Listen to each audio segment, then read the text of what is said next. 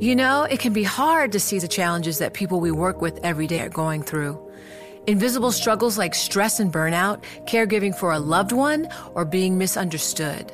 But insight, awareness, and empathy will help us better see the issues they're dealing with. And that can make us and our companies healthier too. I'm Holly Robinson Peete. Join us on The Visibility Gap, a new podcast presented by Cigna Healthcare.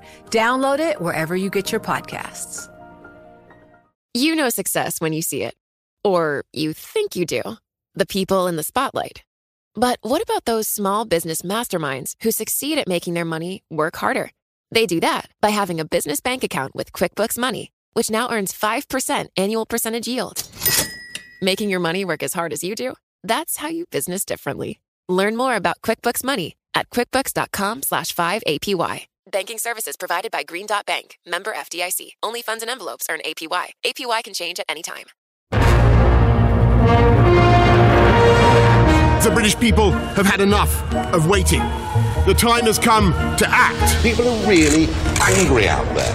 They're angry that the referendum's not being carried out. But they're even angrier that politicians' promises to them have been broken. Given how huge this decision is for our country, the severe consequences there will be for generations, it is time to put this back to the people and stop this Brexit chaos. We will do everything necessary to stop a disastrous no deal.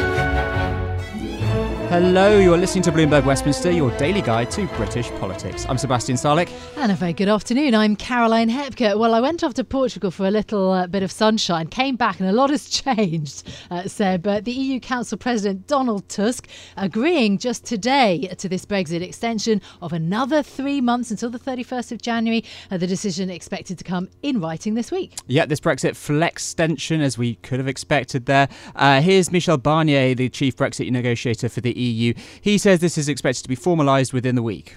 It was a very short and efficient and constructive meeting, and I am happy that the decision has been taken. Meanwhile, here in London, of course, it's all about Boris Johnson trying to get through the general election that he wants on the 12th of December. It looks unlikely, though, that he'll get the 2/3 majority in Parliament that he needs to win that vote this afternoon. But then there's another option. This came about over the weekend. The Liberal Democrats and the Scottish National Party working together to try and force this snap poll on the 9th of December rather than the 12th. They're trying to call that date. They think that allows Boris Johnson not to get his deal through, which was their thinking behind that. They've broken off with the Labour Party and the so-called Rebel Alliance to put this forward. And this was very quickly battered down by some within the Tory party. But then there seems to be a bit of a U-turn yesterday. And it sounds like this could be the plan B. Yeah, absolutely. Well, let's put all of this to Bloomberg's Brexit editor, Edward Evans, who's with us in the studio. Who better to go through all the sequencing of yet another couple of packed Brexit days ahead. Talk us through what's going to happen then this afternoon in terms of the vote and then this Liberal Democrat SNP vote or bill potentially. OK, well, we'll go to a vote about 5 o'clock this afternoon on the election. Now, this is what the first way the government can call an election, which is under the Fixed Term Parliaments Act, and that requires the 2/3 majority. So 434 MPs have to vote in favour of that for it to happen. And it doesn't look like he's got the numbers. Labour has very clearly said they don't want to have an election. So then you go to Plan B. Now, when that is a little less clear. It doesn't look like it'll be today. It's not on the order paper for today. But at some point, the Liberal Democrats and the SNP have said they will put forward this bill to have a one-line bill that, notwithstanding the terms of the Fixed Terms Parliament Act, there will be an election on the 9th of December. Now, that only requires a simple majority to pass and will be much simpler to get through. Actually, if you had Tory support, it would almost certainly go through. Now, it's pretty clear why the SNP are doing this. They want to get an election out of the way before we get Alex Salmond facing his allegations and all of that. Why are the Lib Dems doing this? That's a really good question. I think for them, they want to go into an election with Brexit unresolved. It allows them to fight the election basically as another referendum. They've taken a very anti-Brexit stance in very colourful terms. And as long as Brexit is unresolved, they can still talk about that. If they went into an election with Brexit, with Johnson having delivered Brexit, it's much harder for them to take that stance and for it to get any traction. The other thing that must be said, it's very important about the timing of this. Those few having it on the 9th rather than the 12th, of course, gets it into university term, which is one of the reasons why Theresa May thought she did so badly in the 2017 election, was that election was held during term time and students didn't vote don't vote Tory traditionally. Right. So by having it a few days earlier, and on their terms, it's much more advantageous for Jo Swinson and the Liberal Democrats. Well, I think this is an apt moment, isn't it, to bring in our guest this hour whilst Ed Evans stays with us. We're also joined by Wera Hobhouse, who is a Liberal Democrat MP, and very pleased to have you on the line, Wera. Look, were you still back then an election after this EU extension, the 3-month extension that we're expected to get today? Well, we are very pleased that the EU has actually offered the extension up to the 31st of January. And as has just been said, we want the people to have a decision, at least in a general election, whether they want to take this Brexit direction of the government, yes or no. Our favourite outcome has always been a people's vote, but we cannot get the numbers in this current parliament. So it is now really coming to the point where only a general election can resolve the issue. But it is with regret. My favourite outcome would have always been a people's vote. But it is because we do not get the numbers from the Labour Party, and they've been very dithering, and we've been waiting for Godot on a decision to come firmly behind a people's vote. So how do you see things changing after an election then? Where do those numbers for a people's vote come from? Well, the thing is, of course, we are going into an election to say we are the party of Remain, and people who believe that our best places in the European Union should vote for us and see what the outcome of that election is. We say we've got a much better offer as a Prime Minister in Jo Swinson than Boris Johnson or Jeremy Corbyn. She is becoming more and more attractive, and we are hoping to gain as many seats as possible. But is this an acknowledgement that a people's vote is just dead in the water right now? Well, it is not dead in the water. We can still push for it. We've tabled an amendment to the Queen's speech. But as you say, you haven't got the numbers to do it. Well, things change all the time. We now hear the DUP is possibly in favour of a people's vote. Well, let them come forward and firmly support that. It has to be said, we've got until the 31st of January, and as I understand, the European Union is not going to extend forever and ever. To organise a people's vote, which has always been said to us for a long time, is it takes time to organise it. So we are running out of time, and obviously the Tory government has deliberately put us to this cliff edge and keeps doing that to us, so we cannot actually organise something like a people's vote. So is your implication then that you need a majority here? Because that, frankly, is pie in the sky, right? We need to win as many seats as possible. Well, I mean, I know that the ambition, even from your own leader, is for 100, and that's nowhere near half. Well, what happens if we have a hung parliament, and that is a possible outcome, and then everything starts again? Can I just ask, is the People's Vote campaign, I mean, there have been reports today about fairly serious infighting within that organisation. Is that fit for purpose to deliver a People's Vote, do you think? Well, we were the people who asked for a people's vote. Indeed, it was in our manifesto in 2017. I became an MP in 2017, and one of my first speeches was, the people must finish what the people... I appreciate your role in this, but this organisation is there to campaign for it. Is it fit to achieve that goal?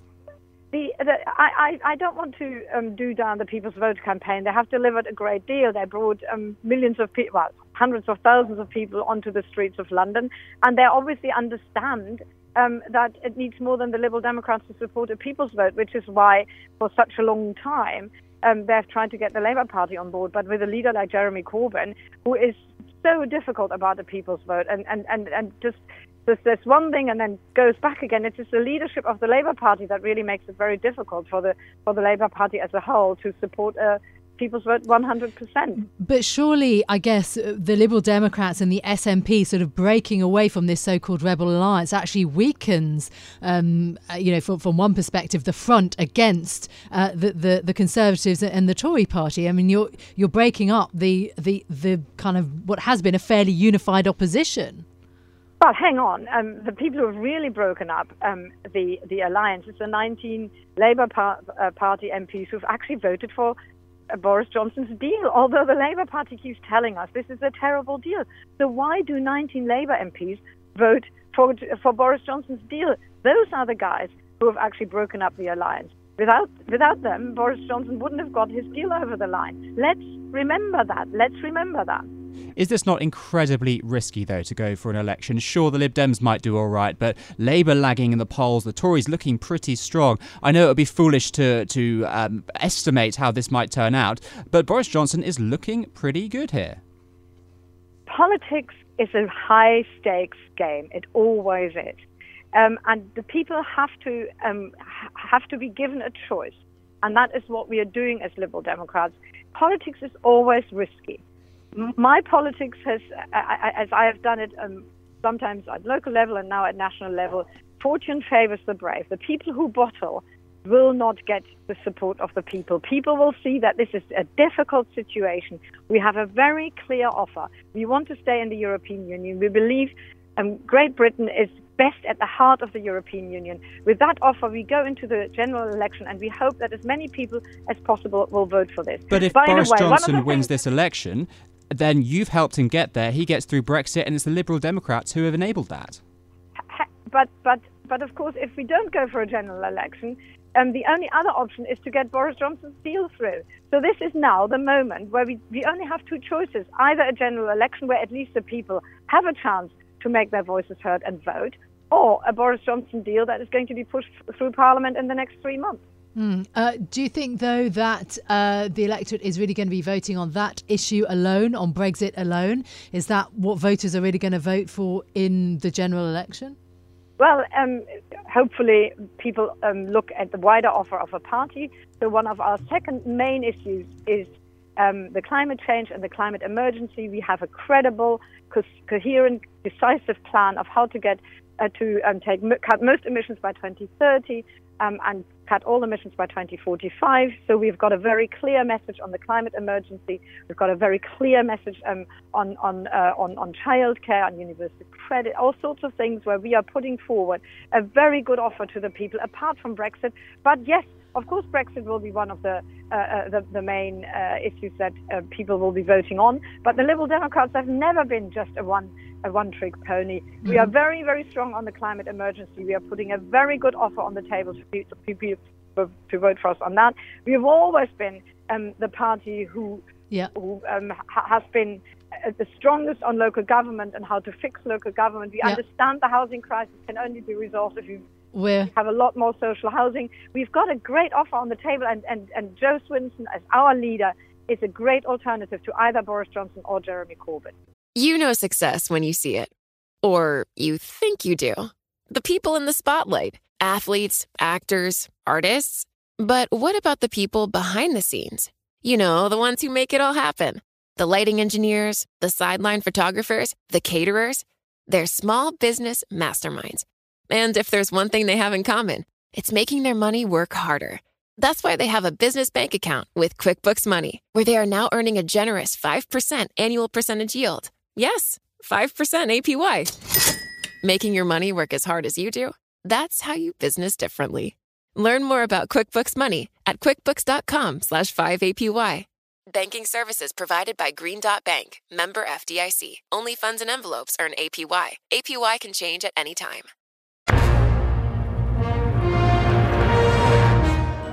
You are listening to Bloomberg Westminster. A very good afternoon. I'm Caroline Hepker. And I'm Sebastian Sarlik. In just a minute, we'll get back to Edward Evans, Bloomberg's Brexit editor. And we've also got Adam Blenford, the editor of the Bloomberg Brexit Bulletin newsletter. But in the meantime, let's have a look at these newspapers. Caroline, you've got this poll. Yeah, indeed. So the Mirror actually had this, and a number of the other newspapers have picked it up. But basically, almost half of people, according to this survey, think that Boris Johnson is lying about protecting the NHS in a trade deal with the United States. So this is a Survation. They found that 45% of people did not believe the PM was being honest when he said that the NHS is not on the table. So look, it was a pro-nationalisation group called We Own It that commissioned the research. It says that it shows the public are firmly against any health service sell-off. And of course, you know, this is what is meant to be coming post the Brexit transition deal, is more trade deals with the rest of the world, and the US meant to be at the front of the queue. And this is crucial as well in an election, because this is one of the key battlefronts. Of course, Labour seen as generally supporting the NHS, being the ones who will put the money there. The Tories clearly taking them on that platform, but it doesn't seem to be washing with the public. I've got this great piece in the Times. Brexit quandary has energised our politics. This is a view that I've expressed on the podcast before and on the radio programme before.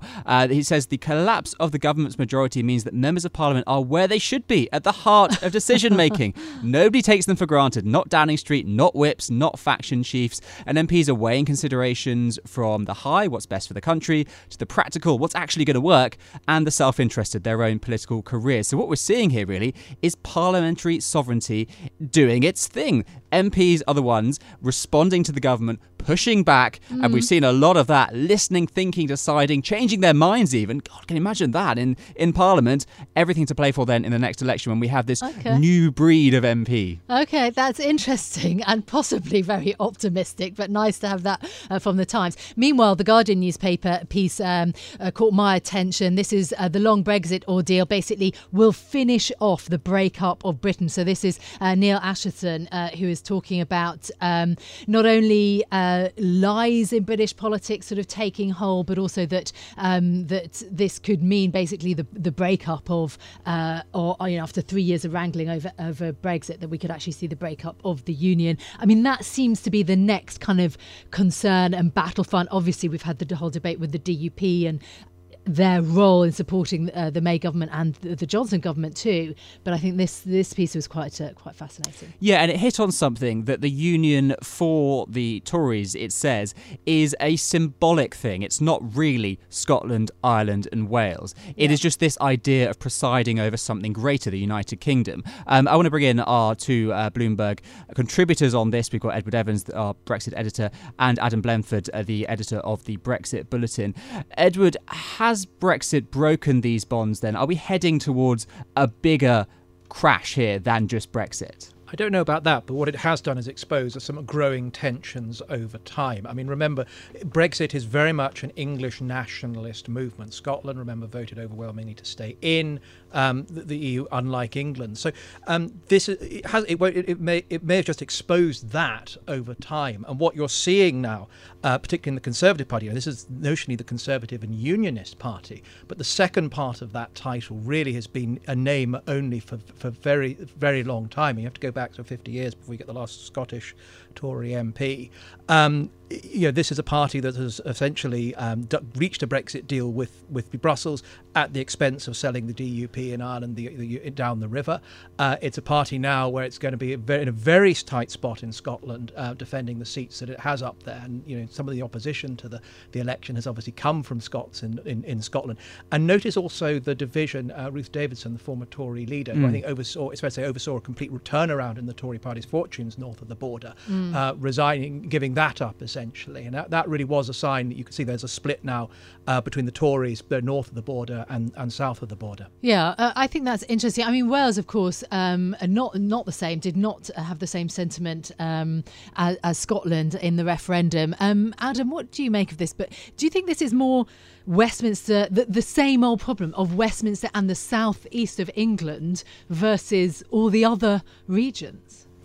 It certainly does appear that that's an element of it. There's also to be taken into account that sort of polarisation that's going on. The electoral system that will be tested again if an election is called obviously does allow for the Conservatives generally to win a majority in the British Parliament by just dominating the vote across England, across the shires and across the counties. They can do very well there. They already don't have a huge foothold in Scotland with the rise of the SNP over the past decade, and the national issue is one thing, but the seam that Brexit has kind of opened up between both the nations of the United Kingdom and also between the polarised viewpoints of pro and anti-Brexit and forcing those fissures that Ed was talking about around unionism. That's come out in polling. Conservative supporters, Brexit backers have consistently come out in recent months saying that they would be happy to see Scotland leave the Union as a price for Brexit being succeeding. And I'm amazed that is not more shocking to people in a way, that we've moved really so far in the political debate. And it feels like people are a long way away from Scotland. You've got people in the south of England, and that's what this piece in The Guardian alluded to, don't really care what happens north of the border. There's not that symbolic value to them. Edward, jump in. Well, this is something I think you've got to go back to 1997, where the Tories were wiped out in Scotland and basically wiped out in Wales. And I think that's really the moment where you see a change from what was once a party that was across the United Kingdom becomes a very much smaller, very much more English force as part of that. I think you've got to be slightly careful about saying that it's, it has always been the Scottish, the Conservative and Unionist party. I mean, this is fundamentally an English party. Many in Northern Ireland will look at and ask which party imposed direct rule in 1972, and it was the Conservative Party that did that. So it's more of an emotional pull, I think, than anything else political now, and that's what you've seen in Brexit. I mean, none of the cabinet really are brought up in that school of conservatism with that kind of background that you had even sort of 20 years ago in Thatcher's time. So do you think it's fair to say then the Brexit was a vehicle for underlying issues that already existed rather than creating them anew? Absolutely. I think it was a symptom of that. I think what came through in Brexit was you had a mix of unhappiness with austerity, unhappiness with London as a political centre, and it came through in that vote. It became the lightning rod. Adam, what do you make then, obviously editing the Brexit Bulletin, of the agreement now to another extension, 3 months?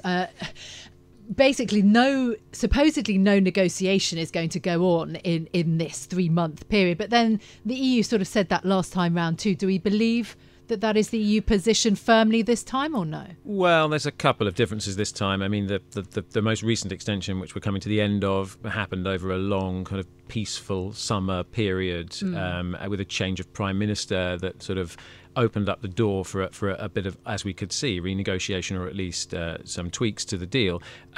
This one covers a Christmas period in the middle of winter. It's half the length. So the prospects for the EU actually opening the books again are much smaller on a practical level, as much as them wanting to stick with what they say potentially quite reasonably from their perspective is they've done this already and this is the final offer. But if we do get an election and we get a new government and they start going back and trying to pass a deal, they don't have long to do that, because by the time we get through Christmas, that clock is ticking down to the end of January.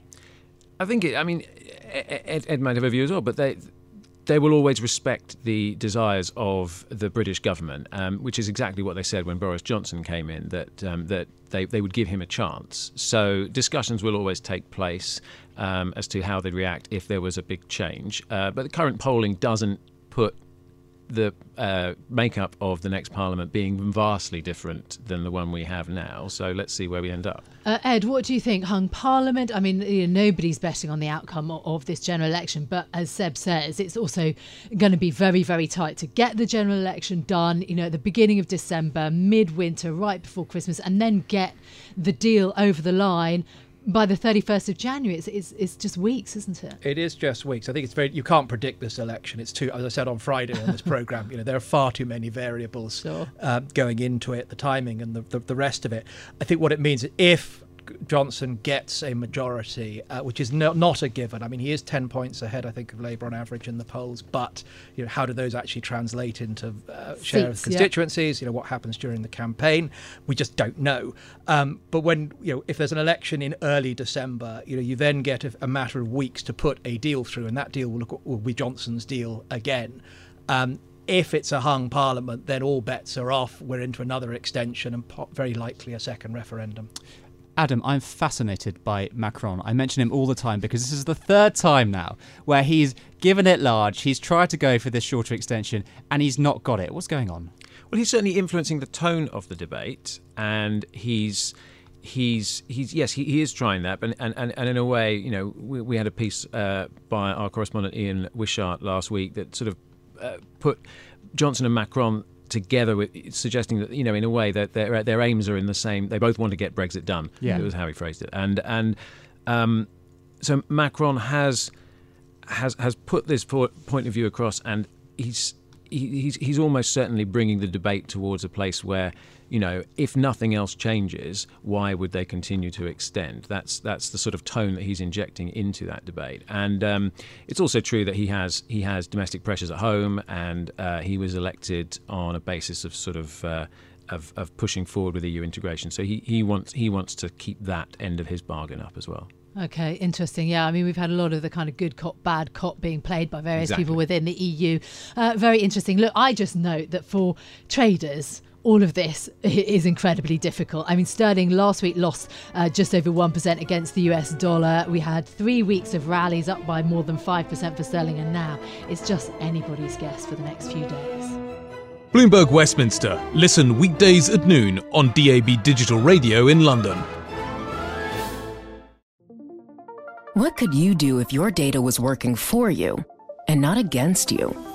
With Bloomberg delivering enterprise data directly to your systems, you get easy access to the details you want, optimized for higher level analysis, and financial data experts committed to helping you maximize your every move.